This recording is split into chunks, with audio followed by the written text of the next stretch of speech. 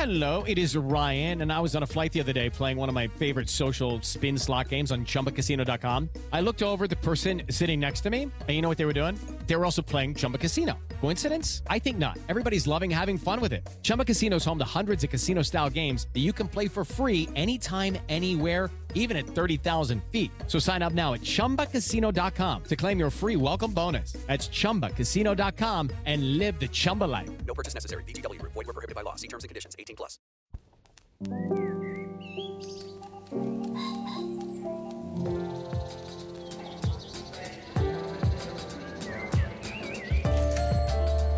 I'm Stephen Metcalf, and this is the Slate Culture Gabfest Is Love Blind edition. It's Wednesday, March 4th, 2020. On today's show, Netflix is really diving into the reality space with both hands, following up the circle with Love is Blind. We discussed this mutant variant of The Bachelor with Slate's own Daniel Schrader. And then literature, art, pop culture, all have dealt historically with the idea of an epidemic. It is so rich symbolically, just as it is rich dramatically. Today, each of the panel has brought in an item to discuss in light of the COVID or COVID-19, the coronavirus. And finally, what is the fate of the tomboy in a kind of would-be, maybe post-gender world? We discuss a series of articles. And we're joined today by Julia Turner, who is the deputy managing editor of the LA Times. Hey, Julia. Hello. Just one word for our listeners. As you can hear, there is some construction happening here. So we will try to keep the sound to a minimum, but you may hear more of that. Julia, the fact that you can put up drywall while doing this podcast just never ceases to amaze me. Very impressive multitasking. Yes. And we're joined by Dan Kois, who's in D.C. right now. Hey, Dan. Hey, everyone. Glad to be here. Dan, of course, is a staff writer at Slate.com and is the author of How to Be a Family, the Year I Dragged My Kids Around the World to Find a New Way to Be Together, a recent and wonderful book. Okay, should we dive right in here? Let's do. All right, digging right in. A group of attention-seeking basket cases, Cancun, severe pronoun issues, softcore porny soundtrack, and what purports to be a controlled experiment in love and attraction. We are back in the badly misnamed land of reality TV. In this instance, Love is Blind is on Netflix. It takes 15 men and 15 women, segregates them from one another by gender in IKEA-bedecked pseudo-schmancy digs, and lets them interact with one another across genders only in confessional-style pod rooms in which they can speak to one another, but they can't see one another, along the way to trying to answer the question, is love blind? Or really, I would put it slightly differently, should we bypass the arguably most trivial thing about a person, maybe at least in the long run, and start with conversation instead of looks and blah, blah, blah, proceed to their human essence, yada, yada. Let's listen to a clip. This has made me so open, I feel like. I actually am with you on that. Like, I enjoy how... I enjoy it. Yeah. We get to the essence of each other, and it's not like, oh, I'm blinded by his blue eyes. Yeah. Like, you know what I'm saying? It's just like, well, this is really what I want. We're laying it all on the line. Yeah. You tell me who you are, honestly, and I'll tell you who I am, honestly. And if you accept it, you do. And if you don't, you're just not for me. You're not for me, yeah. Yeah, this has definitely changed my life. 5 days in, and I know who I want to be my future husband. I can't believe it. It's only been 5 days. Oh my God, I've had meals in my refrigerator for longer than that. Like, that's crazy. I've spent every second of this experiment focusing on finding my wife, and I think I found her. I feel immense attraction to her, and I've never seen her before.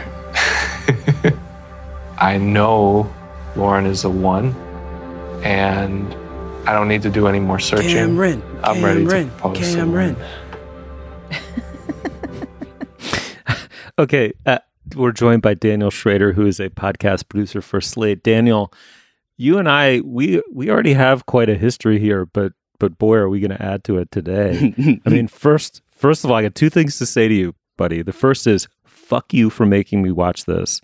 And the second is, if you so much as spoil one iota of it, you are deader to me than disco. Wait a minute. How much did you watch?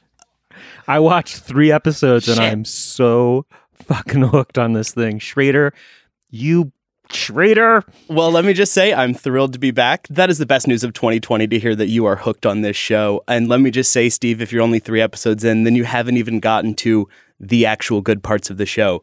You're not I got to the end of episode 3, dude. I mean, jeez. Oh my God. And also, by the way, like being addicted to something, if this were Adderall or crack or porn, I mean, it's not necessarily a vote in its favor, but why don't we turn this into something like a traditional chat show format here? Daniel Schrader, tell me why you like this show. I love Love is Blind because it's the perfect type of reality show where you throw a bunch of pretty enough strangers together and see what happens.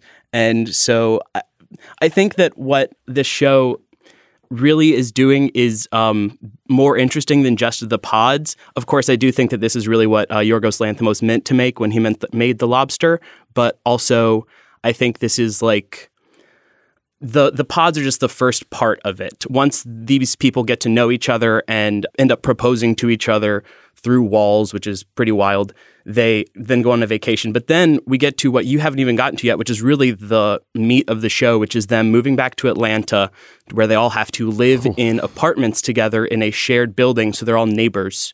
And they go back to visit each other's homes that they live in and meet each other's families, discuss things like their finances and how they are going to actually move forward as if they are getting married. It is delicious. I mean, the species is doomed, but B, I have high hopes for Lauren and Cameron.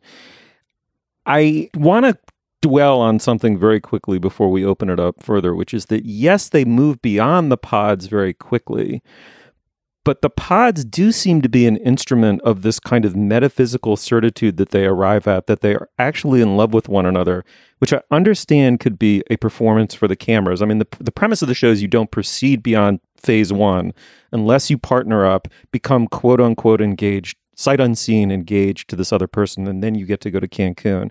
But that's the weird thing, Daniel, about reality TV. It's hard to argue that these people overwhelmingly aren't having something resembling real emotions. Well, I think the pods actually do a very interesting thing, and I don't think it will be spoiling it to say that later on, after the people who have gotten in relationships move out of the pods and get back from Mexico, two of the couples end up having fights, and during those fights, they find that the only productive way to actually express their honest feelings is to be in separate rooms and not look at each other while they're fighting. And so part of this makes me think maybe this is the way people should fight. Maybe this is the way people should emote. They should be like, there's something about that security of being alone and expressing your feeling to someone without having to see them and without having to see how they receive your reaction of that feeling that really opens you up to be more honest with yourself. You know what this show is an enormously powerful argument in favor of? Talking on the telephone. I have no idea what that is. Right. That is what they are doing. They are having long, passionate telephone conversations with another person, except for that they just happen to be in 2 separate rooms talking through a wall instead of over a line. But these relationships are built the way that once upon a time, many relationships were built, whether by letter, by telephone, or whatever, right? You spend a long time away from someone. Perhaps you're a soldier off at war, communicating with your lady back on the home front. Or perhaps it's someone you, let's just say, met at the University of Wisconsin band camp in 1991 and then spent a full year just talking to solely over the phone and via making mixtapes. And you build the relationship that way. Like this is a very specific argument in favor of, as Daniel says, working things out without having to face each other and having all the baggage associated with that, like coming up all the time. You can actually get a lot done and be very free in your emotional communication and very vulnerable when you're not facing that person. And the telephone is really great for that. But I thought you were going to say this was a great argument in favor of podcasting as a medium of emotional intimacy, which I also think you could argue. Telephone conversations, but with only one side working. Well, actually, to the millennial among us, I would ask. So one of the conceits of the show is, in the modern life, the one hilarious part of the show is that Nick and Vanessa Lachey show up every so often to like read terribly from a bad script and preside over the whole affair. And like everyone, the contestants in the audience are just like, who are you? What are you doing here? Go away. But among the drivel that they say is like, in this age of swiping right, so much depends on your appearance. But what if, is love blind in this experiment? And it struck me that actually one of the things that seems kind of useful to nerds about modern dating is like, yes, you have to put a photo up and that is like a precursor, but there's texting, like text. There's typically a period of text flirting before you go actually bother to meet someone in person, which is not unpod-like in its exchanges, or at least there is a verbal part typically in between of the I basically like that person's picture and do I like the 3D real person of them. And so I felt like the physicality of modern flirting was slightly overstated. True or false, Daniel? Well, I think the issue that I've found with that is that and I've thought about this a lot in terms of online dating, in terms of hookup apps, that when you do just have a photo and then you're texting, I find I can be much more like, I can sound smarter and be more playful on text than I am maybe in person, but also it's less genuine because I can play a character as opposed to them hearing my voice and hearing the type of person I come across as. And so for all that we can glean a lot from a photo and a series of text exchanges, there is something lost that you don't really understand whether or not there will be a click there until you meet in person. That's why, like, a lot of times dates don't go well from online apps and things like that, because you think you click online, but you're really only clicking with this one version of them. And that, like, being able to even just hear the voice component, you don't realize until you hear it how much that even can impact your perception of who a person is. And so in some ways, I do think it would be a better experiment in terms of fostering stronger and more lasting relationships if there was some sort of photo exchange, just so that people knew, like, this is the person I'm talking to. But then, of course, you also wouldn't get the deliciousness of this type of drama that we get, or anything like that. But I will say that the show makes a assertion on behalf of the idea that first impressions based on looks in person or on Tinder, right, is there, that's so conducive to a kind of false positive that something is gained, affirmatively gained. Like Dan, for example, you before you went to band camp, you had been in the physical presence of this other person, and at some conscious and unconscious level, you'd made a pretty primal decision about your attractionness to them, or your openness to their attraction to you, that is completely absent from this show. I mean, how much do we credit the idea that something inherently trivial and false happens in those first moments of seeing and being with someone, that this show, I grant you, is not a tightly controlled social science experiment, but it has assiduously decided that you are just not going to be physically present to this person before you form a conversational attachment to them.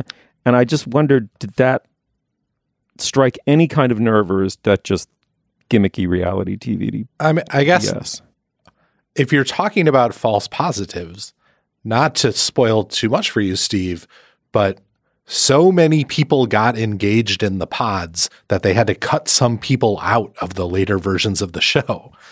That's so crazy. Not every single one of those engagements has resulted in a forever marriage. I just think, like, it seems to me like what the show is teaching us is that when you give people the chance to engage conversationally for a long period of time, and then, yes, also combine it with the artificial pressure of a reality show in which some people just want to succeed by the terms of the show, whatever those terms are, and other people are driven by the desperate desire to be partnered or married.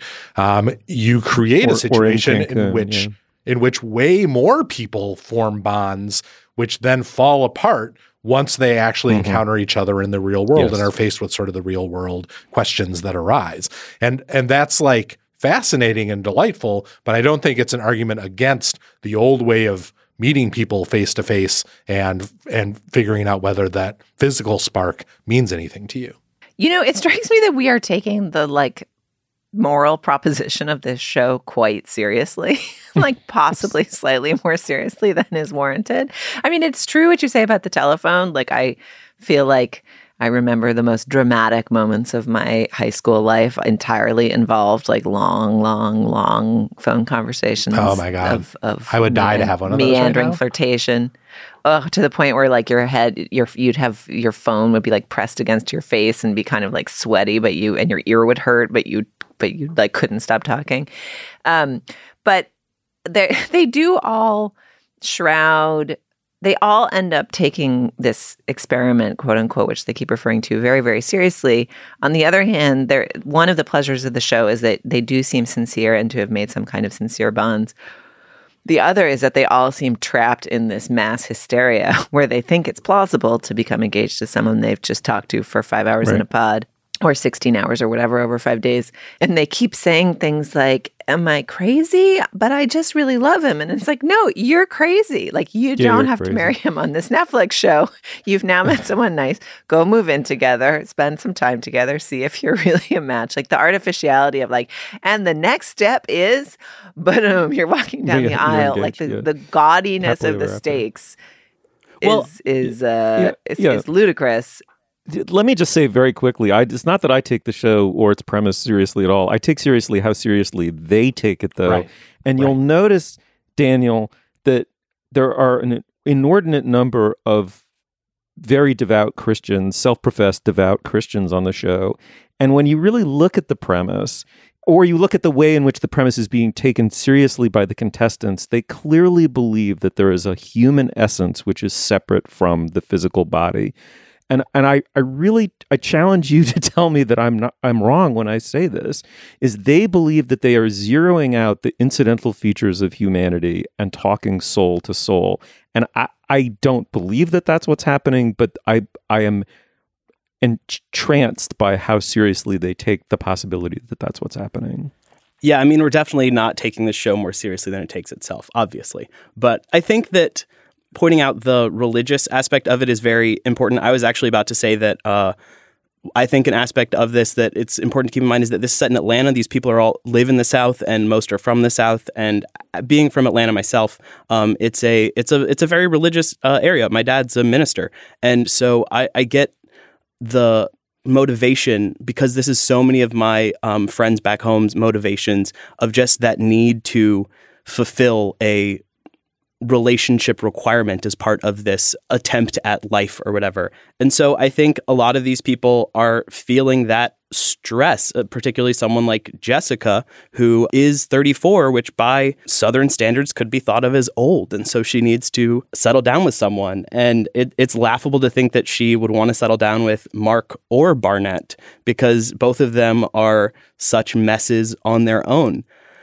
But I do think that there is something that this show is getting at, and some reason why everybody that encounters it is so entranced by it. Like yesterday, I was in the kitchen at work talking to someone about the show, and then somebody left the studio and just immediately joined our conversation because they had been watching it too. It's this show that like seems to have attracted so many people to it because we all want to figure out what that other thing, that soul outside of the body typeness is, if there is anything like that. We want to know that maybe we could find a blind love like this. Honestly, I would try the show. I don't know if I would actually try the show, but that was a binding contract, what you just said. Can I zoom out for a moment to talk about the show as a viewing experience? I could talk about this show for 100 years. However, it is just awful to watch the show. The show is not actually enjoyable to watch in long stretches. I had to get up and walk away from my laptop like every 10 to 15 minutes. But there's one part of the show that is just insanely good, probably the best TV I've ever seen in my life. And that is the tease at the end of the first episode when we've met all the characters and we understand the situation, and then it gives us maybe sort of a perfect 2.5-minute short film that shows us all the insane shit that is going to happen over the next 8 episodes or whatever. You know, it's like, have you ever been in a room with black people before? I didn't deceive anybody. I can't go through with this. Please stop recording this. Drinks thrown in faces and brides falling on their asses. I would watch that forever. I would watch that for so long, even as I chafed against having to sit through like the long interviews and conversations between people that seem just interminably boring to me. And so it strikes me that what is great about this show is that it is on Netflix, that it is the subject of an enormous amount of conversation and writing on the internet on sites like Slate and elsewhere, and has a robust Wikipedia page so that you can delve into all of that, find out everything you need to know about the actual fates of these people on the show, and then dip into the series just to the extent that you want to on your laptop, so you can see that incredible breakup in episode 3. So you can see what happens in the weddings and the finale. So you can watch the teases at the end of every episode, and you can curate this little viewing experience for yourself, for myself, that made a show like this not only tolerable in a way it otherwise never would have been, but in fact intensely enjoyable for those like little bursts. So I have 2 answers to that. First, I would say, yes, I love diving deep into this show. I certainly wasn't the person who was looking on Google Maps to find out where their shared apartment building was, because I'm not familiar with the highways in Atlanta. But also, this is my plea to make everybody watch reality television at 1.5 speed. I know it's insane. Yes, but trust me, it is the sort of like Alvin and the Chipmunks style. It's not pitched up any higher; it's just faster. That is the pace at which every show should be consumed. That is a reality show, particularly this one. It's how I watched all of it. Amazing. I mean, I gotta say, if I had learned that trick, I would have watched the finale by now. I'm like 9 episodes through, but I didn't quite make it all the way. I'm pretty into it, and I'm still riding the fast forward 10 seconds button pretty hard.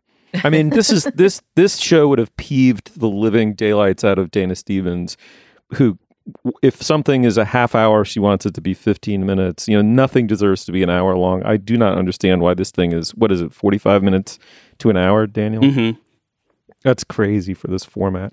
Well, you could make it 30 to 45 minutes then. That's exactly or right. you can create your own 1.5 hour experience, which is very intense and great, and then talk about it forever afterwards, which is what is actually the best thing about it. All right. Can I, without trying to spoil too much for Steve, can I just propose that we briefly discuss, though, the fan favorite union of Lauren and Cameron? And I want to ask you completists, their relationship does not fill me with happy joy, because she seems so tentative and he's like got this steadiness of intent and is kind of steadily coaxing her along toward the aisle. But at so many points, she seems kind of bewildered by where she's found herself and a little bit resistant. And, you know, of course, the idea that if Love is Blind, you might find yourself in an interracial couple that you hadn't previously contemplated. And doesn't that speak to the, you know, the ability of human soul to connect beyond life experience and everything else? Like yes, in sort of structure, it is a great story. But in practice, I do not find their tender encounters squee-inducing. I find them slightly cringy because I feel like she's genuinely... I think part of it is just that they both seem relatively sane compared to reality contestant types, whereas Amber and Barnett seem more like people you might find on The Bachelor, and they seem more like real people. But then because they seem like real people, you're like, well, why wouldn't you do the real people thing and just freaking like slow your roll and get to know each other and see if this love really can flourish? Like, are you guys just completely head over heels for them in the way that all of America seems to be? I have thought a lot about them. I I really did like them a lot as I got swept up in the show. But as the season played out, I definitely became more hesitant with my love of them. I think they are, of all the couples, they're the best. They are the clearly the sanest and the most attractive, in my opinion. But also, I think the problem with them that I've encountered is that I think what you're highlighting about Lauren not being as in it as Cameron is spot on. Part of what makes me not suspicious but worried about Cameron is that he seems so physically attached to her in a way that at first seems very romantic and loving, and he just wants to show her physical intimacy. But at a certain point, it becomes this sort of insecurity that it comes across as, that he is so scared of losing her that he can't let her go physically. And I think that speaks to probably his past relationship that he was coming out of before this. And so he's still kind of recovering from that. So I think that he, having come from a long-term relationship, is so much more invested in making this work than she is, not because she doesn't love him, but because she might not have had this deep previous long-term relationship to compare it to in a way. So also Laura Bennett pointed this out to me yesterday on Slack. He just doesn't ever make any jokes. He's not funny. There's some lack of humor to him that is really disappointing and makes him less attractive. That is characteristically well observed by Laura Bennett. The four of us are in separate locations, right? Yeah. We're all in our pods. So we're speaking soul to soul to soul to soul. I thought there was some special thing. I think, Daniel, the next millennial bait reality TV show has to be people tapping out messages to one another from their cells, prison-like cells. And we'll see if people can fall in love that way. It's getting a little too close to Parasite. By semaphore, just Yeah, I think that's Morse code, isn't it? But yes, sorry, yes. Anyway, I think the flags would be more fun and visual than Morse code. Morse code could be a podcast. Pitch it. Netflix is buying everything, they tell me. All right, Daniel Schrader, it was a real joy to have you back on the show and to not see you, but hear you. Thanks. It's always great not seeing you either. All right, now's the moment in our podcast we talk business. Dan, what do you have? Business? Do I have business? Yes, I do. In Slate Plus this week, we will be talking about a piece from the New York Times from a woman whose ex-boyfriend is now dating Lady Gaga. I believe the piece is weak sauce. Julia believes the piece is great. We will argue about it, and then Steve will declare that I am correct. Back to you, Steve. Tired of not being able to get a hold of anyone when you have questions about your credit card? With 24/7 US-based live customer service from Discover, everyone has the option to talk to a real person, anytime, day or night. Yes, you heard that right. You can talk to a human on the Discover customer service team anytime.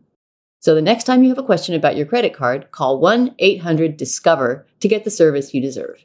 Limitations apply. See terms at discover.com/creditcard. Tomboy is now stipulated a somewhat anachronistic word. We will get into that. But first, once it denoted young girls who refused stereotypical dress, attitude, behavior, activities, all traditionally associated with girls. Once there were tomboys aplenty in pop culture, their message was, you do not have to be feminine to be female, as Lisa Selin Davis said in a recent New York Times piece on the subject. She goes on to describe her attachment as a young girl, to Joe on The Facts of Life. And how Joe was the culmination of what Christy McNichol and Jodie Foster and Tatum O'Neal had wrought in some iconic movies of the 1970s. And then Joe gave way to Sporty Spice, Xena, and Buffy. And being a tomboy got folded into the attitudes of the Reagan 80s. You could be powerful, but you also had to be pretty. Dan, let me start with you. You've written a book about parenting, and you do a podcast on parenting. For our quite limited slice of the country, gender nonconformity, being non-binary are now pretty much quotidian aspects of being a parent. For much of the country, though, they have doubled down on the idea of gender as something essential about a person, rooted in biology and expressing itself accordingly in culture. I mean, one example I can never quite get my head around are these gender reveal parties. What struck you about this argument about tomboys? Is it thinking forwardly about gender or backwardly about gender? Where did you come out on this? As a parent, I definitely feel as though having every sort of different kind of gender expression available to my kids and to kids in general seems really valuable, to have them all out in the world, to have them all as visible as possible. And so the tomboys of the 80s that Lisa Davis's article discussed are a real archetype that I don't see so much in pop culture anymore, and that bums me out. I might push back a little on the idea, though, that other parts of the country have fully doubled down on a kind of gender conformity. I mean, I take your point about gender reveal parties. I think for many parents, that delineation still matters. But when that kind of determinism comes up against the messy reality of kids growing up, I have found in my experience that even in, non-coastal elite places, parents and kids are a lot more likely to embrace a lot of different ideas along the gender spectrum than they were, even 10 or 15 years ago. I mean, just to take as an example, the town that we lived in Kansas, when I was writing the book, 10 years ago, it was unheard of for kids in that high school or middle school to embrace any kind of gender nonconformity, and the school wouldn't even allow like a lesbian, gay, and allies school group. Now that group is going strong. There are trans kids in the high school. Obviously, there's still difficulties along with that, as there are in any kind of high school environment. But even in those places, ideas about gender are evolving, I think, a lot more quickly than they are among teenagers than they are among older people. All that is to say, I do miss the tomboy as a particular kind of widely accepted pop culture archetype, a kind of character who served as a sort of shorthand for a bunch of complicated ideas that kids in particular are just starting to get their hands around the age they're watching something like The Facts of Life, about nonconformity and about how the embrace not only of the other gender's quote unquote clothes and interests can represent a kind of yearning for not only a different life for yourself, but a different kind of world in which you can live. Julia, what do you make of that? I mean, I take Dan's point that the rest of the country, especially under the age of 20 or 15, is, joining in a transition away from highly essentialist notions of sex and gender. If that's the case, isn't a word like tomboy doomed, that effectively we're going to move so far away from any essentialist notion of gender as it relates to behavior that labeling a girl something unusual or noting a girl for acting like what was once traditionally considered to be masculine, that seems like a thing that it does sort of seem like an artifact of the 19th century that may not last very far into the 21st. Yeah, I mean, I find it a little bit hard to predict. I was excited to revisit the subject of tomboys because we talked about them a little bit when we talked about Little Women and Joe's resistance to marriage and the conventional trappings of the circumscription of a female life, and even began a debate that I think we talked about here, where I asserted that Lizzie Bennet from Pride and Prejudice is a tomboy, and David Plotz aggressively resisted that notion in private correspondence with me and on Twitter. And it sort of has led me to think about different experiences of tomboyism and how I identified with them as a girl growing up. So I think there's the kind of like jockey sports, I don't want to wear your ruffles and I'd love to just play on the softball team type tomboy. Then there's kind of the Anne of Green Gables, I just can't be bothered with manners, and wouldn't it be more fun to muck about in the stream, and oh gosh, now I'm covered in mud, oh no type of tomboy. I feel like you could put Arya Stark a little bit in that category from Game of Thrones, right? She's forever grousing about needlepoint and the kind of constraints of the life bound by her. And in thinking this through, I was just thinking about how much I identified with these tomboy types as I was mostly reading them, although of course, Jo was my favorite character in The Facts of Life, like whose wouldn't be growing up, even though I was by no means a tomboy. Like I think that the psychic impact of these images of young women who felt constrained by expectation was beyond actual identification. I hated sports. I found it very confusing. I liked knitting. I don't think I ever tried needlepoint, but I enjoyed womanly tasks and had basically good manners and was kind of just a good girl, did my homework type. And yet, of these figures of intelligent resistance to expectation were mesmerizing and, of course, fascinating. And just because I didn't actually want to play softball didn't mean that I didn't feel seen and represented by the full personhood of these women. And I think that's what's exciting about the idea that we might not need the tomboy anymore. Is the notion that maybe we're entering a world where the personhood of women is expected rather than denied. It's really fascinating. I would argue, looking at the general landscape, that maybe we're not quite there yet. It is really fascinating to me that, as Davis notes in the piece, everyone loves Jo, right? And in The Facts of Life, and everyone found Blair prissy and annoying, even Blairs. Steve, what do you think about this? Do you truly get the sense that we are rapidly moving beyond any kind of label like this, or do you think that labels like this are valuable even if the types start disappearing from pop culture? I mean, I think, I find it hard to believe we're not going to evolve sufficiently beyond these received gender categories some point in my lifetime that the idea of a tomboy will just seem, completely inscrutable almost. I mean, maybe I've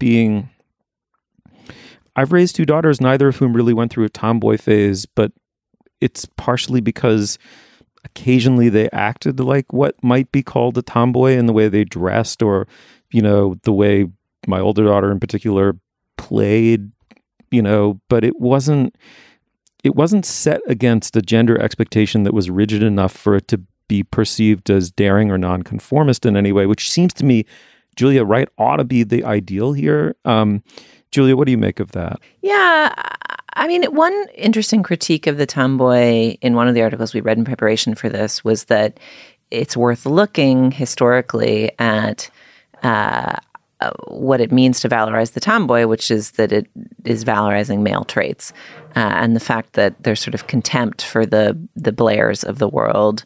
Or I think this was an essay from the New York Times from a couple of years ago, which we actually may have discussed on the show, about the scorn that her daughter gets for wanting to wear glitter and lipstick and ruffles, and how we still allow, even in quite progressive circles, just contempt for the feminine was really provocative. And it made me think about the most radical and exciting thing about Greta Gerwig's Little Women, which is the reclamation of Amy, right? Amy is the Blair of Little Women. She's the unredeemed priss, the girly frivolity embodied.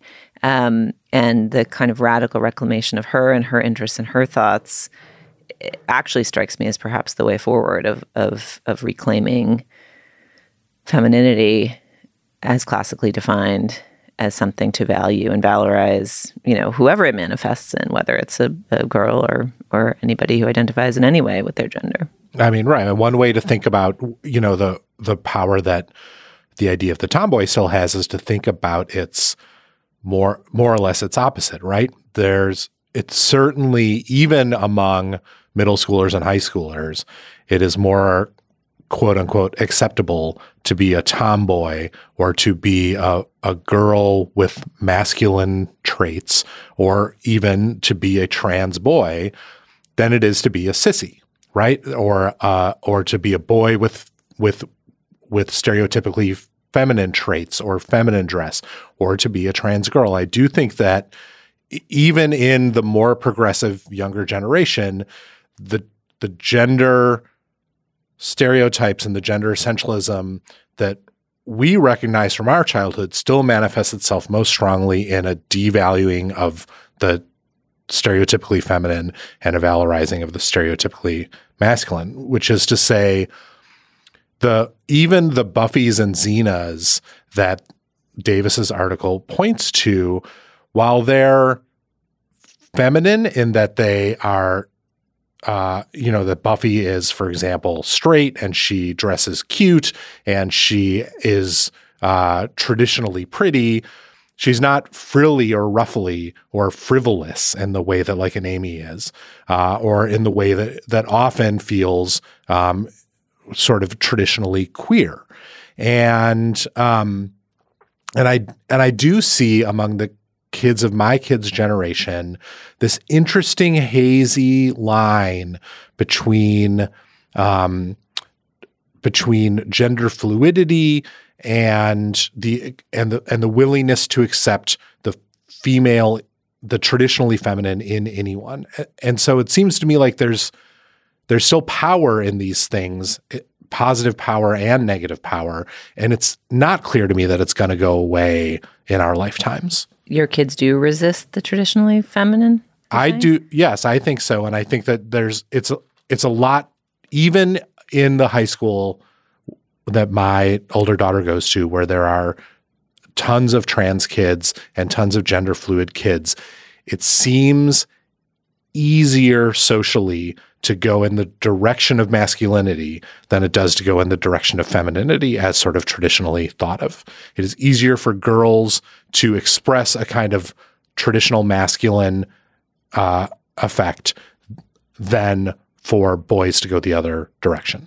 Right. And in some ways, femininity is like a more complicated category, right? Is femininity, defined however you want to define it, a natural state of things to be encouraged and enjoyed, or is femininity the result of super restrictive social constraints? You can't have a job. You have to be in the home. Your concerns are domestic. You have these limits, and within that, you create an identity. So I think it's just a more troubled.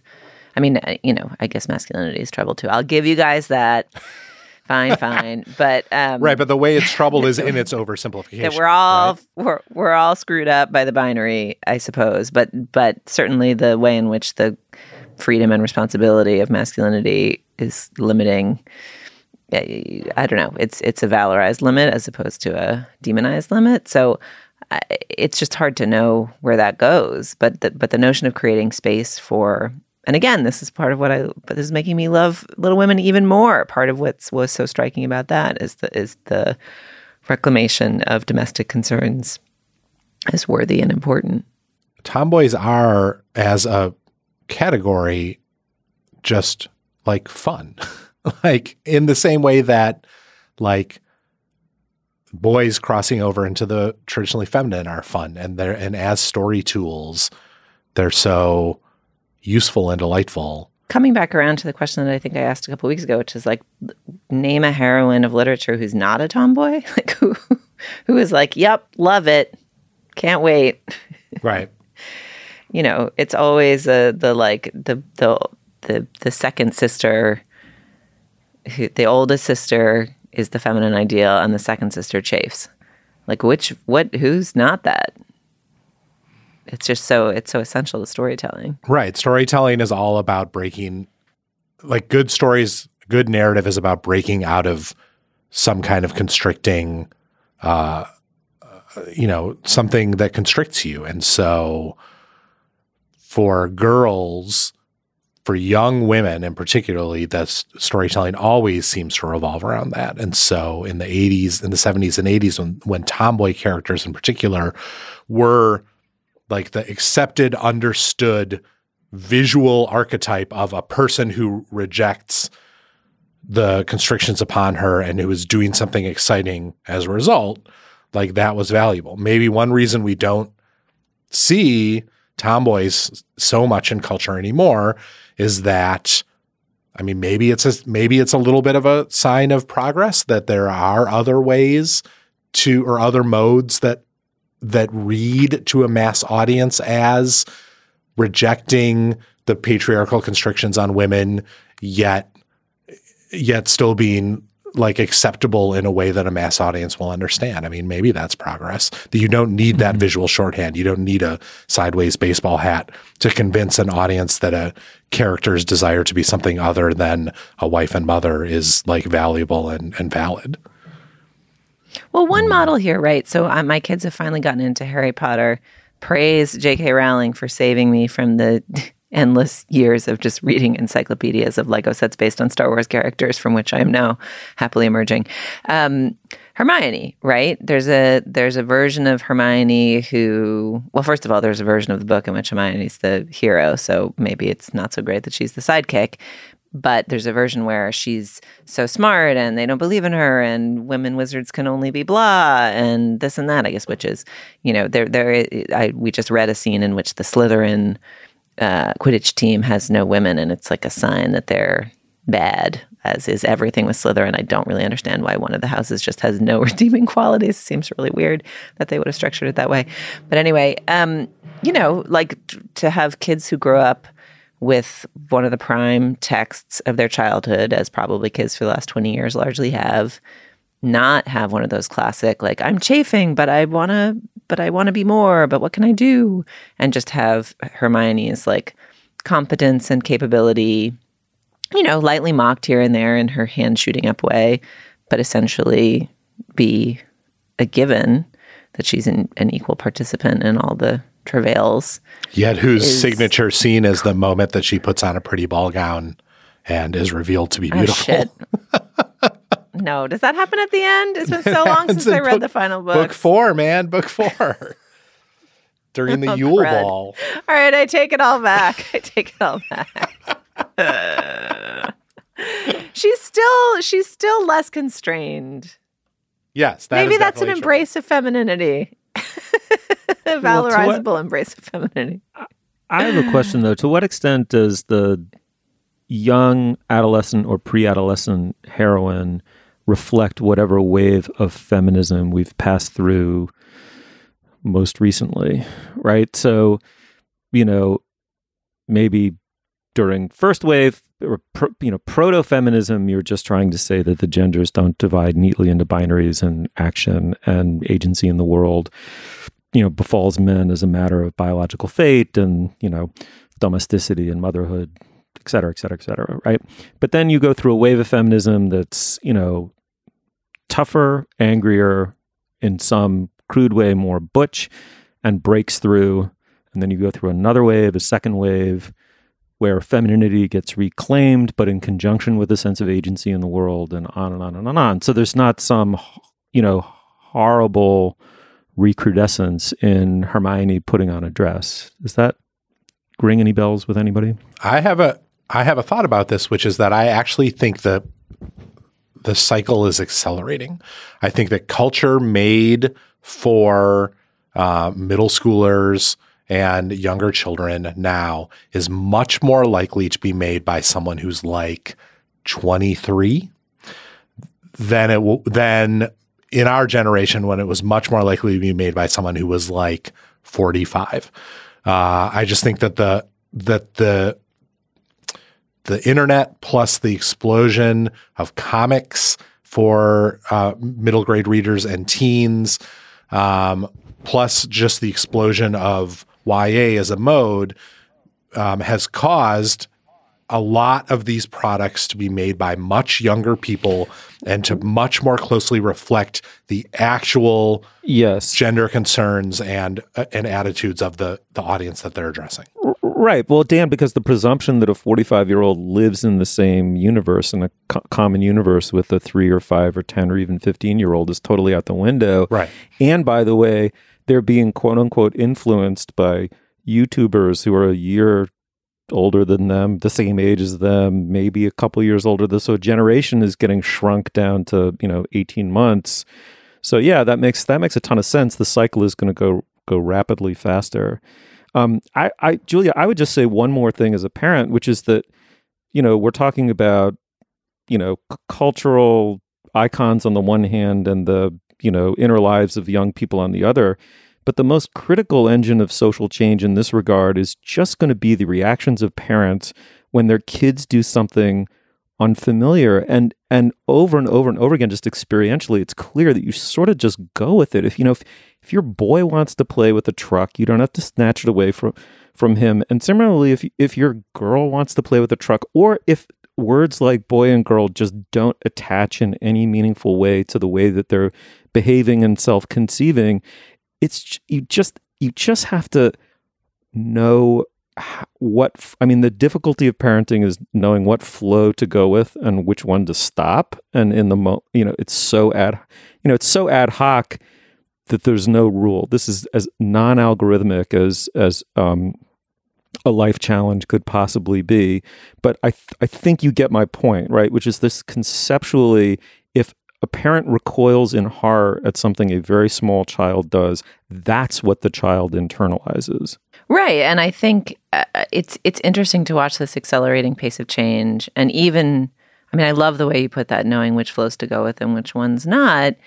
I remember becoming aware when my boys were 3 or 4, they were like doing their preschool interviews or whatever. No, so they were even younger. They were like 2. And Owen was given like a baby doll in one of these sessions, and he was so tender with it and like fed it a little bottle. And it just made me realize he'd had like one human shaped doll for a while, and then it just sort of fell into a bin we didn't look at. And it wasn't something we fostered or didn't foster. And he just was like so tender on the spot. And it made us realize that every time he looked at a cement mixer and was excited about it, we were like, ooh, let's get him a cement mixer toy. Mm-hmm. And I think we got him a couple, figures after that, and they didn't totally stick, although still he's got like a whole universe of figures with his loveys and stuffies there's a lot of like play acting and tender talk to all of them and taking care of them that his brother's just less interested in. But I do feel aware of the fact that I still somehow created a gendered flow there, despite never quite meaning to or wanting to. Because I can't imagine that if I'd had a girl who was 2, she would have never seen a baby doll before. Yeah. All right. Well, if you're interested in following up and looking at the article we were responding to, it's called Bring Back the Tomboys. It's in the February 11th New York Times by Lisa Sellen Davis. All right, moving on. Hey, it's Kaylee Cuoco for Priceline. Ready to go to your happy place for a happy price? Well, why didn't you say so? Just download the Priceline app right now and save up to 60% on hotels. So whether it's Cousin Kevin's Kazoo Concert in Kansas City, go Kevin, or Becky's Bachelorette Bash in Bermuda, you never have to miss a trip ever again. So download the Priceline app today. Your savings are waiting. Go to your happy place for a happy price. Go to your happy price, Priceline. Hello, it is Ryan, and we could all use an extra bright spot in our day, couldn't we? Just to make up for things like sitting in traffic, doing the dishes, counting your steps, all the mundane stuff. That is why I'm such a big fan of Chumba Casino. Chumba Casino has all your favorite social casino-style games that you can play for free anytime, anywhere with daily bonuses. That should brighten your day a little. Actually, a lot. So sign up now at ChumbaCasino.com. That's ChumbaCasino.com. No purchase necessary. VGW Group. Void where prohibited by law. See terms and conditions. 18+. All right. Well, let me begin by saying, obviously, we're not the political gabfest. We're not the medical gabfest. We are the culture gabfest. Our job is to look at things culturally. We don't mean to slight any aspect of the story. Also, we don't know right now what we are dealing with in the coronavirus. Is it a pandemic on the scale of the Spanish flu? God forbid. We sincerely hope not. Is it a very, very, very bad cold virus? It does not seem to be only that. We don't know whether we're facing a pandemic or a panic yet, but we wanted to talk a little bit about how works of art, literature, pop culture, and otherwise have dealt with the theme of the epidemic. And as Rebecca Onion has pointed out on Slate, Contagion, the Soderbergh movie from 2011, is suddenly in the top 10 on iTunes. The format we decided on, each of us would pick a cultural item or artifact relating to disease, epidemic, pandemic, plague, etc., and talk about it a little bit. Dan, why don't we start with you? What did you pick, and what was it like to read it now? I wanted to bring in and talk about a novel by Max Brooks called World War Z. It is, in fact, a zombie novel. It is a kind of oral history set in the years following mankind's survival of a zombie plague and the great war that results, told by the survivors, the story of that pandemic, the zombie pandemic, from the very first cases all the way up to the final victory achieved by a sort of combined force of humanity, of the remaining humanity over the zombies. This was turned into a movie, a big hit movie with Brad Pitt that I have never seen because it seems way too scary for me. But the movie also seems very focused on the sort of zombie action, the fast zombies chasing people and the battles between humans and zombies. In fact, the book is much more focused on infrastructure and organization. It's actually a real buffet for nerds. Like Max Brooks loves having, former generals or former administrators dissecting battle plans and talking about the supply chain and discussing the vectors of infection. It's really about a massive organized response to a crisis and the kinds of sacrifices that kind of massive organized response requires in order to survive the crisis. And in the context of what we're experiencing now, I find that there's such a desire, and this is one thing that Rebecca Onion's piece in Slate talked about, there's such a desire on the part of all of us to fit the news into our understood narrative framework, right? We always want to try and understand the ways in which the things we are experiencing are like, oh, it's just like that scene in Act 1 of any pandemic movie where someone coughs and then everyone looks at the cougher and you would start to think, oh, could it be worse than I think? But what's scary about this book isn't the sort of beat of the story progressing along and the pandemic getting worse. What's scary about it in the context of what we're seeing now are the ways in which the mistakes in the book that individuals and governments make seem very, very recognizable and foreseeable for our own current situation, right? In the book, there's an incompetent president. There's a population that distrusts science. There's a Chinese government that withholds information about early cases and, in fact, silences a doctor who diagnoses a very early case. Max Brooks wrote for the Washington Post last week about his book getting banned in China and how frustrating that seems now in this context. No wonder it got banned, but also no wonder that as I reread it, I found myself just thinking, oh, it's not that I am worried that the disease is going to spread exactly the way the disease spreads in this book. It's that I'm worried that we're going to make the same mistakes that the fictional characters in this book make, that there are going to be breakdowns of infrastructure and organization that are totally foreseeable, but that we have set ourselves up to make nonetheless. Julia, what did you pick? So I actually, prompted by you, Steve, went back and reread Malcolm Gladwell's The Tipping Point, which is a very different kind of encounter with virality. It's one that takes contagion as a given of human existence, but begins to examine it, the mechanics of it, and is really about how we perceive culture in a globalized world. And it's really interesting to read this book that uses contagion and virality as a metaphor or descriptive mechanism for social change and the transmission of trends. There's some of it that's around actual diseases, and there's discussion of syphilis epidemics and AIDS epidemics and the rest. But there's also a lot about like hush puppies and crime and all kinds of delightful anecdotes, as one might expect to find in the work of Malcolm Gladwell. But I think it's almost the reverse. Well, or maybe it's not the reverse. Neither of these texts is particularly interested in diseases as diseases, right? If World War Z uses the fact of a spreading disease to examine political and social structures and how they would respond to crisis and how well they are prepared or not prepared, in The Tipping Point, the metaphor of the disease is essentially a tool that tries to help us understand how living in a globalized world feels and how it is now that there are more humans, they can more easily encounter other humans. There is more freedom of travel and more freedom for all kinds of things to spread. how that changes our experience of the world. And the thing that struck me most about it, especially because we are probably here in the United States with 6 deaths reported and 100+ cases approaching our own tipping point, is that the tipping point is there's an actual tipping point, like what is the point at which the thing actually spreads? And then there's a perceptual tipping point, which is what's the moment at which you begin to grok, oh, wow, this is everywhere.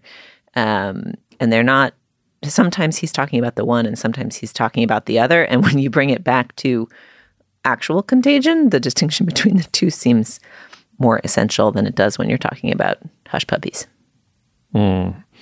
Well, I read The Plague by Albert Camus, which I'd never read before, the supposedly existentialist. I mean, there's sort of 2 things people who hadn't read it might know about it, other than obviously being about the outbreak of a plague in a modern Algerian city. It's that it's an existentialist classic and that it's some kind of a parable or allegory for fascism. Actually, I found both of those things a very, very limiting way to read the book, which I regard as great now that I've finally read it, an absolute masterpiece of modern literature.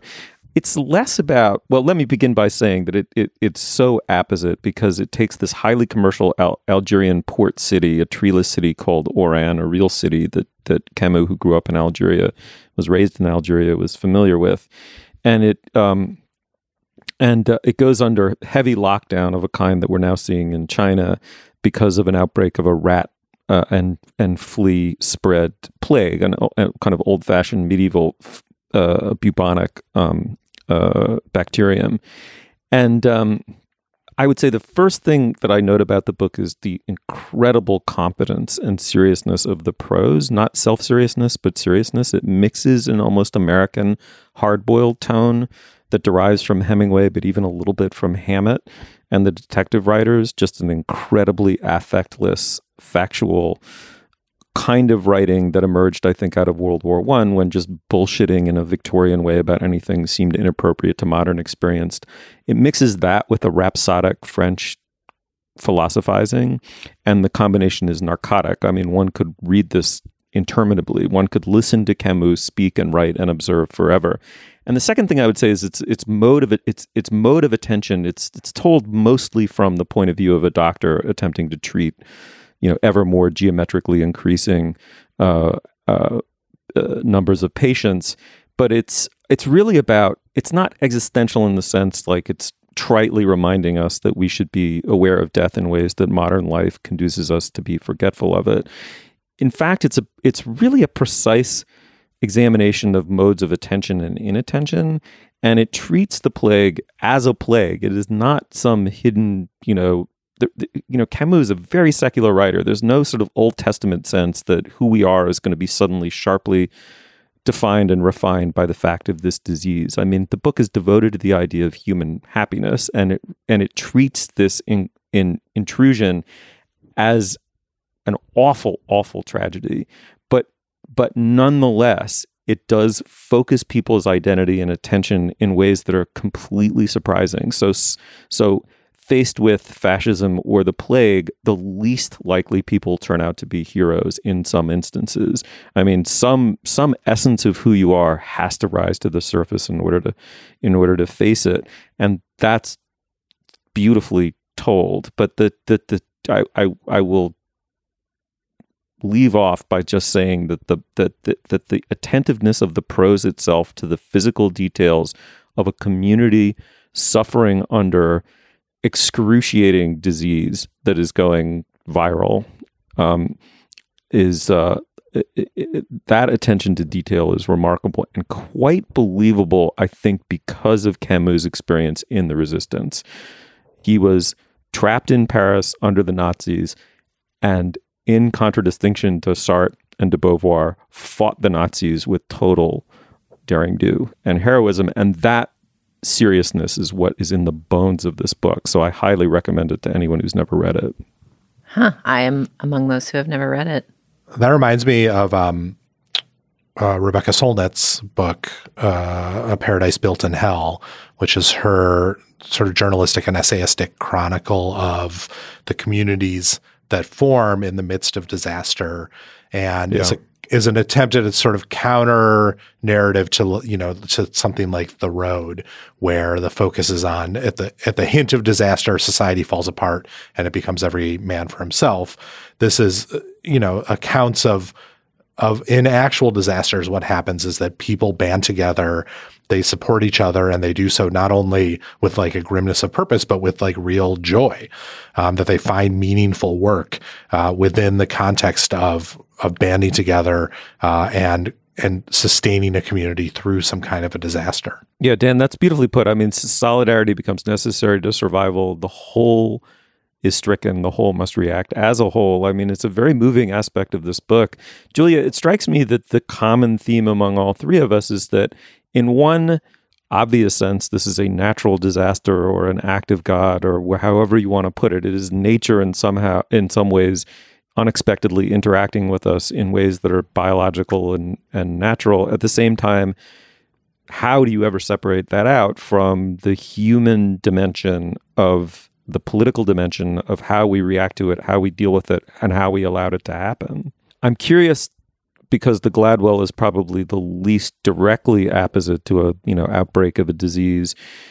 Did it in any way sharpen your sense of the relationship between virality as we understand it in the digital space and virality as we're going to come to acquaint ourselves with it during what may be an epidemic? I think what it did is highlight for me the degree to which the situation we're in is unprecedented, because we haven't faced so communicable and uncertain a disease, it seems, at a moment that's ever been this global. I mean, even just the difference in the last 20 years since SARS in the early aughts, or whatever, 15 odd years, in the mobility of people in China and just what China looks like is exponential, to use a word that is sort of cliched in these contexts, but I also think apt.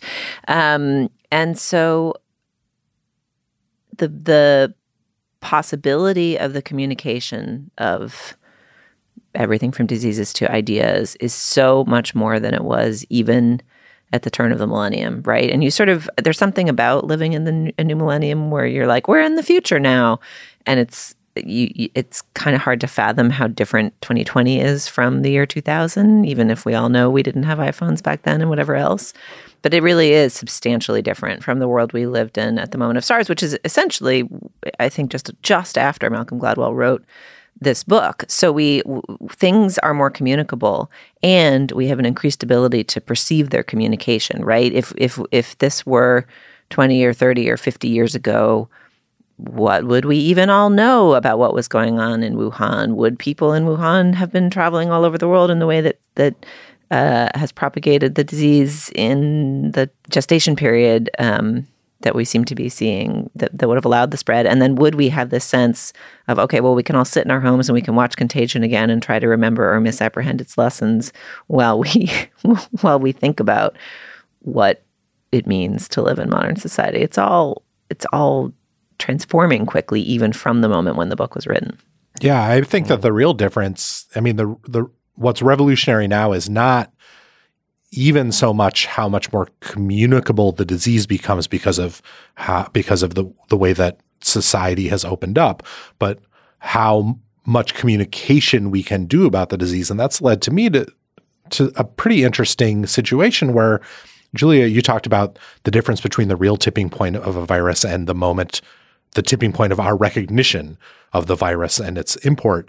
But it seems to me that this is the first case where we have been truly ahead of the game, like so far ahead of the game that people are responding to a virus as if it is a pandemic, and it is not truly yet, at least within the constraints of the United States, right? I mean, maybe this will turn out to be wrong. And actually right now at this moment, the moment that we record, thousands of cases are incubating in the US. But right now people, I feel like, are behaving as if we have reached a tipping point when it's not clear that we necessarily have, right? So as the example I'll give, right now the creative writing world is in this total uproar because AWP, the Associated Writing Programs Conference, is this weekend in San Antonio. And San Antonio just happens to have declared a public health emergency yesterday because of a number of cases in military quarantine at an Air Force base in the city. Almost everyone who came from the coronavirus cruise ship and came back to the United States has been in quarantine in an Air Force base in San Antonio. And so the creative writing world is just basically like in flames. People are bailing out of this conference by the score. Panels are getting canceled. They just announced last night that the conference will go on. Yet in the last 24 hours, like 24 people I know who were previously going have decided at the last minute to just eat the plane fare and cancel it. But yet at this moment in San Antonio, there has only been one confirmed case of someone with a virus not in military quarantine. And so like the disproportion of the response, because of the enormous amount of information that we can get and the way that our brains take the information we get and immediately narrativize it, immediately set it going on its merry path along the story of apocalypse that we have all heard so many times and can easily imagine. Like that, it seems to me, has created a situation where we are so far ahead of reality in a way that feels unfamiliar to me. Egged on a little bit by medical professionals who seem freaked out by the exact nature of the virus, its transmissibility, its, subsequent effects. I mean, it's not entirely a narrative construct that this might be pandemic. No, not at all. But it isn't. But it seems to me that people are behaving right now as if it's 1 month from now. Yeah. Yeah, I mean, I think one thing we're experiencing right now is the difference between having access to a wealth of information and the distance between that and any knowledge or certainty or insight about what that means about how we should act, how we should behave as a society, whether it's rational to make a run on all the Purell at the Costco or sort of stupid comfort that is irrelevant to what the actual trajectory of the disease will be. I mean, I think we are... The news reports suggest to me that we are past a tipping point in the United States with multiple instances of community spread in multiple states, and that things will get worse before they get better. But that's, my non-scientific, uninformed conclusions based off of having a wealth of information that I'm trying to interpret without the clarity that anybody would like, Alrighty. Well, obviously, all of our fingers are crossed that this is as contained and as ultimately trivial as it possibly could be. We will watch it play out. All right, moving on. Alrighty, now is the moment in the podcast when we endorse. Dan, what do you have? I have two things. One, because I meant to mention it during our Tomboy sequence, but then forgot to, which is just there's a really great comic for like high school readers called Tomboy by Liz Prince, which is a great memoir about growing up a tomboy and what that is like, and is a sort of a great introduction to that like cultural signifier for a generation that is not maybe as familiar with that cultural signifier as we were when we were growing up. It's a great book. But my the endorsement I had intended to make for today is I'm endorsing the Pitchfork Sunday Review. So now the older I get, the less I find myself able to really make great use of regular Pitchfork reviews. Like I just no longer understand the cultural connotation of a 7.6 the way I once did. But every Sunday, Pitchfork runs a long critical essay on an album that the site has never reviewed before. And that sometimes means something recent. More often, it means something from the 70s, 80s, or 90s. And these pieces are inevitably totally fascinating. They're always by really good critics, Lindsay Zoladz or Eric Harvey or Stephen Kearse. Half the time, it's like a very thoughtful new look at an album that I already know really well, but that maybe I haven't read anything about recently or never. It's something like Red-Headed Stranger by Willie Nelson, or Tracy Chapman's first album, or Supa Dupa Fly by Missy Elliott. But the Sunday Review has also done what I always hope great criticism will do, which is it has introduced me to records that have become part of my regular listening rotation that I've totally fallen in love with, even though I totally missed them the first time around, like Benny Maupin's The Jewel and the Lotus, or Talk Talk's Spirit of Eden, or Lamont Young's Well-Tuned Piano. I have discovered those albums because of great essays in the Pitchfork Sunday Review that have given me the context from which these albums came and a little bit of a story about their creation, and then made an argument for why they are great listening experiences and worth knowing about and understanding. So check it out every Sunday on Pitchfork, the Pitchfork Sunday Review. Oh, that's very cool. Julia, what do you have? Well, in the spirit of our conversation about virality, I would like to recommend to you all a video that first went viral, as best I can tell, in 2014, but which only just arrived at my shores this month, or maybe even last month since it's early March, and hopefully does not indicate that even if the coronavirus outbreak is largely quashed, someone will get coronavirus in 2026.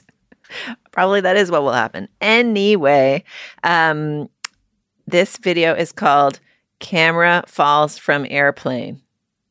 And then something dramatic happens at the end. And I won't tell you what it is. And we'll put a link to it on our show page. All right. Well, I have two quick endorsements this week. The first is, everyone freaks out about AI. The machines are going to start to think. They probably do already. They're going to start to, take over our toasters and our cars and finally kill us. This is the most overblown, ridiculous fear because of a conceptual error. Machines will never, ever be able to think, which I firmly believed was a philosophical proven. Some people may regard that as an oxymoron. I don't. There's just a categorical difference. It's a category error. There's just a difference between what mechanical computation is and thinking is, and that is a gap that will never be bridged by a machine. So we don't need to worry about it. Well, it turns out someone who actually knows computers better than your average philosopher wrote the cover story for the American Scholar this month. It's called No Ghost in the Machine by Mark Halpern. And artificial intelligence isn't as intelligent as you think. There are many people with a name like Mark Halpern. This is the Mark Halpern who was a member of the IBM Programming Research Division in 1957, and has worked for software companies ever since. So he seems to know what he's talking about. But his point simply is that we've done this for millennia. We invent a new kind of machine, and then we analogize from the machine to our human essence and vice versa, and get hopelessly confused about the two. And then when we invent some new miraculous machine, we completely drop the previous machine as a commanding metaphor for what thought or human essence is, and just move on. So, and then we're going to do the same thing with computers. Computers do not think. Computers are not brains. Brains are not computer. And it was just refreshing to have someone make this argument from an authoritative, technologically authoritative point of view. And then very quickly, the Swedish duo First Aid Kit. I don't know if I've endorsed them before. If I haven't, the album Stay Gold is amazing, but especially the song Shattered and Hollow is just, these guys are so good. Tight harmonizing sisters from Sweden. What else could you ask for? It's incredibly beautiful music. Highly recommended. Would you like to know how many times you've previously endorsed First Aid Kit? Yeah, please. How many? Twice. They must be that good. Third time's the charm. Let's go for the hat. Can I respond? Can I respond briefly to your first endorsement? So it just ties up a couple things on our show around our entrancement with technologies. I heard a story, which may be legend, that the longtime Congressman Barney Frank hated email and loved the telephone, and that his line on this preference of his was that if the iPhone had somehow been invented first, or computing had somehow been invented first, or email, and we could all email each other, and then in like the year 2007 or whatever it was, Steve Jobs stood up on a stage and was like, I've invented a device that will allow you to pick up an object, which will be connected through an infinite string of wires to another object somewhere else. And when you do, you will hear the voice of a loved one and be able to talk to them in real time with great speed. We would all be like, oh my God, what an advancement. That's so much better than this asynchronous writing back and forth bullshit. Give me a telephone. Can't fucking wait to talk on the the telephone, and that our collective delusion that email is an advancement on the telephone rather than a retreat from it is insane, which I found very persuasive, just hearkening back to our conversation about the power of voice. So hopefully that's encompassed in that Halpern essay. I'll just assume it's in there. That's great. That is wonderful. God bless Barney Frank. All right. Well, thank you, Dan. Thank you, Steve. And thank you, Julia. Thank you.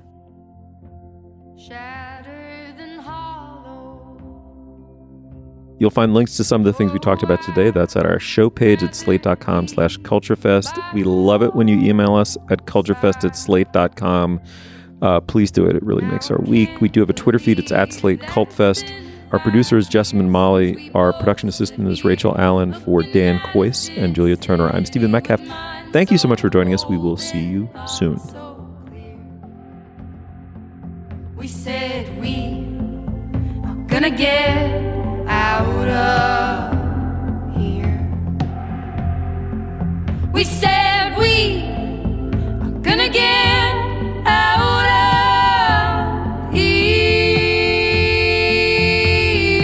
We are gonna get out of here. Run from all our fears. Follow what we once held dear. One move we get out of here.